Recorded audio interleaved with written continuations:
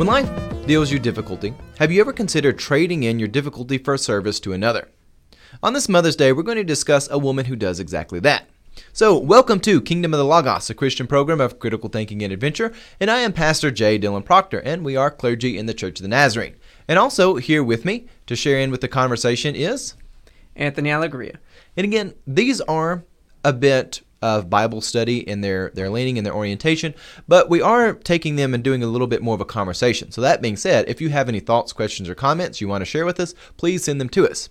And I just want to throw this out there as a bit of a disclaimer on the front end. This is something to supplement your walk, so make sure you're supporting your local church and you have a good fellowship there where you're being a part. But without any further hesitation, let's get into this conversation about Ruth and trading in your difficulty for service. Because we live in a day and age where a lot of times people, they realize that suffering is intrinsic to life, that people have stuff in them, but yet they kind of use this as a wedge to hold people down. Our modern world is littered with ways that do this, and the worst offender is identity politics. It says, look at your skin color. What are you? Are you a man? Are you a woman? You have privileges or oppressions based on superficial characteristics, and it's terrible because it leaves people in a place where they're not actually able to rise out of that. But when we look to the story of Ruth, that we're going to study here in a moment, we find that God, He raises someone up who simply says, look, I've got a lot of difficulty in life, but I'm going to take a leap of faith on what service I can do for the kingdom of God. And of course, Ruth is famous for saying, your people will be my people and your God will be my God. So let's get into this. God designed people to live as families. This is where they're collected together as sovereign units, serving God as His image with the charge of having dominion over the earth. Mothers are unmistakably essential to this providential design. From the beginning, God has used families to give life to creation, and yes, that is a very literal thing, where it's a spiritual thing. Families are a very strong thing. Even ancient Rome realized that if men are married, they're not going to be very loyal to Rome. Even, the most powerful armies in the world, they couldn't have anything on the strength of a nuclear family. And mothers, they make up a huge part of this, a massive part. And mothers have a great responsibility of raising up wise children. And today, we're going to look at Ruth, who is a very fascinating mother from our history. And in fact, she's one of the mothers in Jesus' genealogy. That's an interesting thing. So, the story of Ruth begins with a woman who neither knew the Lord God of Israel nor had a redeemer in life. She humbled herself and she left the gods of Moab and requested redemption. And guess what? She found it. Anthony, what are your thoughts whenever you hear the story of Ruth? Is that something that you think a lot of people are familiar with? Have you spent a lot of time studying Ruth throughout your life? I've definitely seen it a couple times before, and I think it's definitely one of those stories also that's in the tool belt of a lot of Christians. There's sort of like, it's almost like we have a canon of stories from the Bible that we keep in our tool belt, and I think Ruth is part of that. Well, let me ask you this then. Do a lot of people have in the tool belt this acknowledgement that says, hey, sometimes when we have difficulty, we cash that in for service? How often do you think people do that? Well, I think definitely, like all those, there's a variety of interpretations. And so I would say a lot of times people are not looking at it from that perspective. Well, I will say this, though. A lot of times when people get mad at one another, they have something come in their life, they get into someone, you do find people like go and busy themselves. Like they get their hands busy. They go and they start working. They do. You find people who are mad and like go and clean their house or something? Have you ever? Yeah, definitely. Yeah, and that's kind of a little bit of a take on this, like your natural tendency that says when things are difficult, you're going to go busy yourself, take your mind off of it. But Ruth really takes this to a phenomenal level. She embodies this trait that says, look, life is difficult, and I'm going to give service to someone else. She's going to take on this difficult task of being a caregiver. It's really, really interesting. Well, I think she has an amazing sense of duty. Yeah, she does. And it doesn't really make sense for her, too, and especially when Naomi releases her from that. So the story of Ruth opens up with chapter 1 with a woman named Naomi. Yeah, the story actually starts with Naomi, not so much with Ruth. And Naomi, she is a married Jewish woman. She has 2 sons. She's got a parcel of land, and you see hints of this throughout the story. But Naomi, she's a married Jewish woman with 2 sons, and Naomi, her and her family, they are pushed out of Judah because a famine comes to the land, so they have to go somewhere else. So if you can just imagine owning a house, owning some land, and you get sent somewhere else because, well, it's just famine. You can't grow anything. Naomi and her family, they go and they set up a new home and life for themselves in Moab. And of course, you could expect that they would want to return sometime to the land of Judah, but for a while they have to go live in Moab. And as Naomi's two sons, they grow up, they end up marrying Moabite women. And they seem to live together for about 10 years. But after about a decade, her two sons pass away as well as her husband, leaving Naomi and her two daughters-in-law all widows. And of course, her daughters-in-law, one of them is named Ruth, and the other is named Oprah. And Ruth, the woman who lends her name to the book, she starts to reveal a character that is very fascinating. It's where we see one who, against all odds, they say, look, there's no certainty in this. I'm not getting any material gain, but I've been dealt a great hand of difficulty. And instead of me kind of staying there and maybe capitalizing that the way people do with identity politics, she says, no, I'm going to turn my heart to someone who I don't even know. She doesn't really know the Lord God of Israel. Again, she's a Moabite. She's never been raised around this. She doesn't know the Jewish people, but she says, your people will be my people, your God will be my God. And she says, I am going to dedicate my life to service to my mother-in-law. And this is the leap of faith. So let's begin in Ruth chapter 1, verse 8. But Naomi said to her two daughters-in-law, go back each of you to your mother's house. May the Lord God deal kindly with you as you have dealt with the dead and with me. The Lord grant you that you may find security, each of you in the house of your husband. And then she kissed them, and they wept aloud. Verse 10, then they said to her, no, we will return back to you with your people. In verse 11, Naomi said, turn back, my daughters. Why will you go with me? Do I still have sons in my womb that you may enter and become husbands? And verse 12, turn back, my daughters. Go back your way, for I am too old to have a husband. And even if I thought there was hope for me, even if I should have a husband tonight and bear sons, why would you then wait till they were grown? Would you then refrain from marrying? No, my daughters, it has been far more bitter for me than for you, because the hand of the Lord has turned against me. And then they wept aloud again, and Oprah kissed her mother-in-law, but Ruth clung to her. Now Ruth is an honorable woman. She makes the selfless choice to serve her mother-in-law. And even though she is released from any obligation she would have to care for her mother-in-law, she is going to indebt herself in a really interesting way because it's against all sort of material wisdom. Because you've got to keep in mind, Ruth and Naomi are of very different tribes. One is a Jewish lady and the other is a Moabite. And Anthony, Moabites and Jews tend to have the same lifestyle? No. I think at least one difference for sure would be religious. Oh, yeah. The Moabites have their gods. The Jews have the Lord God of Israel. And if you're a Moabite like Ruth, you've probably not learned a lot about the Lord God of Israel. But yet, for some reason, Ruth has this obligation where she says, no, I'm going to go with you. This truly is fascinating. Life deals us all manner of sufferings, and people do a lot of things with that. But Ruth, she trades in her sufferings, leaving them behind for service to another. She is taking on the weight of a caregiver, and that's not an easy thing. You got to keep in mind, Ruth, she's not just a widow herself. Her mother-in-law is a widow. Her sister-in-law is a widow. They're all widows.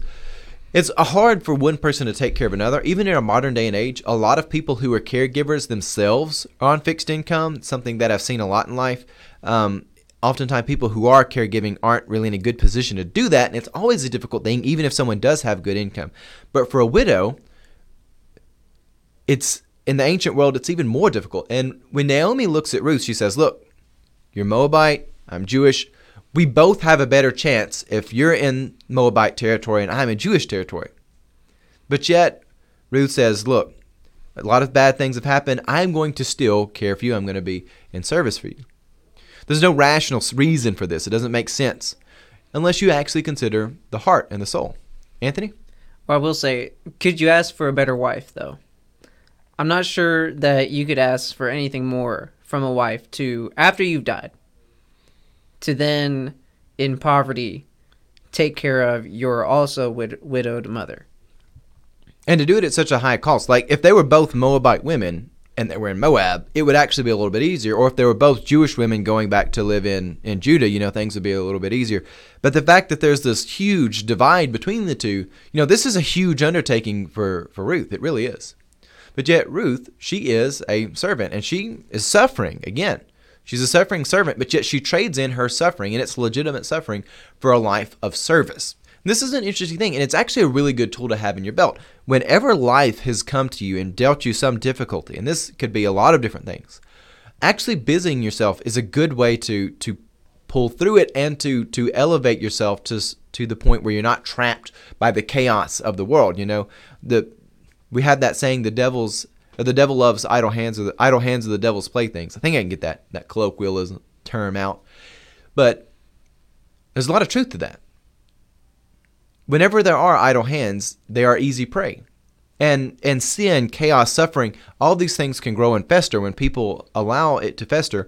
But yet at the same time, in difficulty, getting out and doing service, one can often find meaning in life again. They can find purpose again. And this is what Ruth is really doing. And she's doing it in such a way which is really working against her. But at the same time, she has this commitment to her mother-in-law. And she's even made that profound statement there early on in the book where she says, your people will be your people, your God will be my God. Where you die, I will die. And that's a very powerful leap of faith. And it's not about what she can receive, but instead how she can serve. So as the story unfolds, Ruth finds herself in favor with a man named Boaz. And he's an upstanding man who is somehow related to the family. And this is very good. And as chapter 3, we find that Ruth seduces her favor with Boaz to ask him for the protection of marriage. And again, if you read the whole book of Ruth, you kind of feel like you're a little bit of a third wheel to the story, and that's probably bad language to describe this because there's a lot of awkward scenes in the story of Ruth. But nonetheless, you look at this and you can tell there's some cultural things going on that we don't necessarily get in the modern day and age. Do you feel that way, Anthony, sometimes when you read this? You're like, there's got to be some more to this definitely. piece? There was a couple things that you just pointed out this morning that I did not know at all, and I would have just read over it and just moved on about my way. Yeah, with Ruth, not only is she herself needing redemption, again, she's a widow, but also, and redemption in the Old Testament, you've got to remember, is this idea that you have commitments in life, maybe you've got obligations, you are not able to make good on your own commitments, and you're not really able to take care of yourself. Say you're a farmer and you're not able to supply grain and you've got people expecting it. Your redeemer would be the person who steps in to fill in that gap. Or say you've got debts that you're unable to pay, or maybe you pass away, or maybe you get sick, you're not able to work. Whoever comes to pay your obligations or do the work for you, that's your redeemer. And for Ruth, she has this obligation where she hasn't been married. She doesn't really have a good way of taking care of herself. She needs a redeemer. But also she has a mother-in-law who she's now taking care of, and her mother-in-law doesn't have any way of taking care of herself either. And on top of that, her mother-in-law has this property that she's not really able to do anything with, and that becomes a burden for society when you've got unused land and things of that nature. And it all boils down to is redemption is needed in this situation. And by the material strand of the world, they would say, well, go with your people, go back with the Moabites, and Naomi's going to go back with the Jewish people. Go the way that the world would tell us to. Don't listen to any sort of duty or obligation, and even Ruth is released from that. But yet, she takes a leap of faith and says, no, I'm going to care for you. Your people will be my people. Your God will be my God. So let's pick up in chapter 3. Because after she finds favor with Boaz, she does something which is a little bit strange. I don't know, does it ever strike you strange, Anthony, when you see what Ruth does with Boaz? No, I mean, it's extremely weird. I think there's a ton of Jewish culture that unless you understand it in its context, you're just gonna have no idea. You're just gonna go over it. Well, actually, I think this is one where it's embarrassing whether you know the context or not. That's true. And Ruth chapter 3 has a lot of embarrassing scenes in it. And I was actually reading through different commentaries, getting prepared for this. I think it was the old interpreter's set. I don't think it was the Beacon. I can't remember. One of the old commentary set was talking about how this is embarrassing to read. And if you know the Jewish culture behind it, it only gets more embarrassing. And they had a little footnote in that says, if you're preaching Ruth chapter 3, just move by it as quickly as you can, because the more time you spend in it, the more studying you do, the more embarrassing it gets for everyone involved. So anyways, I guess we're going there, though. We are going there. We're going there on this program. But it's not that bad. But also I think those commentaries were written in a more modest time than we're at now. But anyways, in chapter 3, Ruth takes her mother-in-law's advice and says, why don't you pursue the favor of Boaz? And Ruth watches Boaz, and she figures out where he eats and drinks and figures out where he sleeps. So this is actually a little bit creepy. I don't know if anyone watches where I eat and drink and sleep at night. I know my dog does. Like, he's got the pattern worked out. But like if I find like somebody, I know Anthony's just the one here in the studio. Like if Anthony's creeping out and like watching where I sleep, you know. Well, she's I forget the proper word, gleaning. She's gleaning his fields. Yeah. And so, I mean, they're around each other enough. They're spending their work days together. You're going to learn where people eat. Yeah, but I mean, like, do you watch where I mean, like, we work together. Do you come in and be like, I'm going to figure out and watch him sleep? Definitely not. Yeah, that's what I thought. It goes a little step further. But anyways, so she watches where he sleeps, and she waits till he goes to bed. She comes in, and she uncovers his feet and lays down at his feet. And this is really a sign that she's asking not for all of this material redemption first and foremost. Again, we're critical thinkers. We can realize more than one thing are happening at the same time. She doesn't come in and scream and say, hey, Boaz, you're kin to us. Why don't you redeem us? Again, there's a next of kin first to that, and she doesn't go to that person and say, hey, give us material wealth, take care of our stuff. But instead, she comes and humbles herself and asks for the protection of marriage. That's really what's happening in chapter 3, where she comes in the night and uncovers his feet and lays down. She's asking for the protection of marriage. And let me pick up in chapter 3, verse 8. At midnight, the man was startled. This is Boaz. And he turned over, and there, lying at his feet, was a woman. I don't know how many people encounter that. Boaz is depicted as a very upstanding man, and he's totally shocked by this. And it's something which you can interpret this to be a shocking thing, and many people in the ancient world would have even seen this as a shocking thing. Even Boaz realizes if people see this going on, they're going to think something improper is going on. Something untoward righteousness is going on here. Anyways, lying at his feet is a woman. Verse 9, he said, who are you? And she answered, I am Ruth, your servant. Who are you? I got that mixed up. He said, who are you? And she answered, I am Ruth, your servant. Spread your cloak over your servant, for you are next of kin. He said, may you be blessed by the Lord, my daughter. The last instance of your loyalty is better than that of the first. You have not gone after young men, whether poor or rich. And in the scene, we see that there's a lot of different ways that they can take this. And if you continue reading it, Boaz realizes, if people see Ruth coming out of here, they're going to say bad things are going on, rumors are going to be started, and both Ruth and Boaz, they have enough self-control to live through this night without anything improper going on. And the scene, it really is one that's interesting because she comes and she doesn't come in demanding all of the side effects of the two getting married, but obviously that's something which is part of the scene, and it's one of the pieces of the puzzle. But we're also smart enough to realize that if she just wanted those other things, she would have gone to someone else. And even Boaz realizes that. You said you could have gone to your first of kin, who would have had the actual, by Jewish custom, the obligation to redeem you. Or you could have gone to a young man. You could have gone to one who was poor or rich, just one who was more appealing. But instead, you've come here to me, which means there's some amount of faith that you have going on, not in myself, but you're actually moving towards something other than just selfish greed. There's something going on with your character here.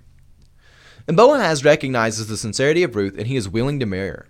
Moreover, he is willing to redeem both Ruth and Naomi, who have become widows living lowly lives in society.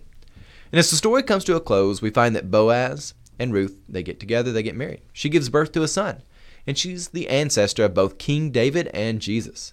So, it's a very good story. But really what we learn from this is that sometimes when life gives you difficulty, you do have to take a leap of faith, and it's a spiritual thing. You need to turn to God to come out of that. But your leap of faith should be oriented in a way that says, God, I don't have the means to do service for you. Again, Ruth doesn't even have the means to care for Naomi, but she says, I'm going to take a leap of faith and do service and caregiving for another. And that is so profound. Anthony? Well, I think that's something that we've been touching on a lot here recently, is that whenever one takes a leap of faith, it should be in service. And to take a leap of faith for yourself is really basically to test the Lord. Whenever the devil tempts Jesus to jump off the cliff, Jesus says, it's written, you shall not test the Lord your God. But the devil's like, but you'll be saved by the angels. They'll come down and save you. But Jesus says you don't test the Lord. And so does that mean that Jesus is unwilling to take a leap of faith? Absolutely not. Jesus is totally willing to take a leap of faith. Jesus is saying that this is not a leap of faith in the normal sense where it is in service to God or to others. This would be something purely for myself to get off this cliff faster and get away from you. Yeah. You know? And that is what Ruth is doing here. Ruth has taken a leap of faith into a foreign land, Israel, a foreign culture, Israel, and all of this in service to her mother-in-law by the duty of the relationship she had with her son. And it's a huge thing because it's not just that she's taking a leap of faith and it's like an equal leap of faith. Like if she stays in Moab, she probably has a lot better chance of prosperity and carrying on with her life.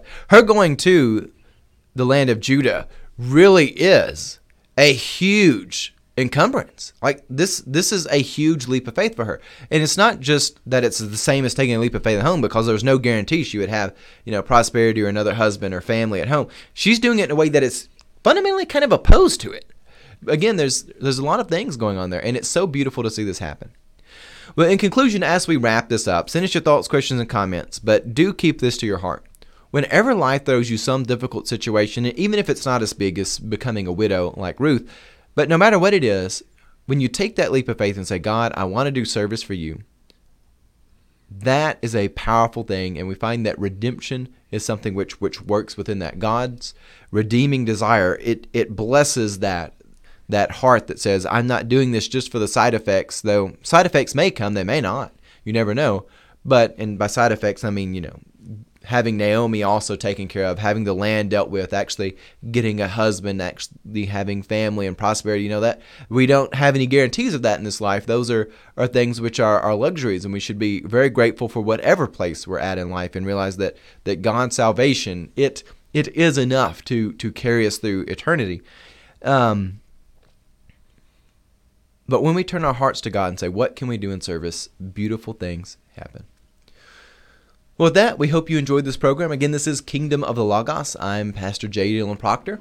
And with that, God love you and have a blessed day.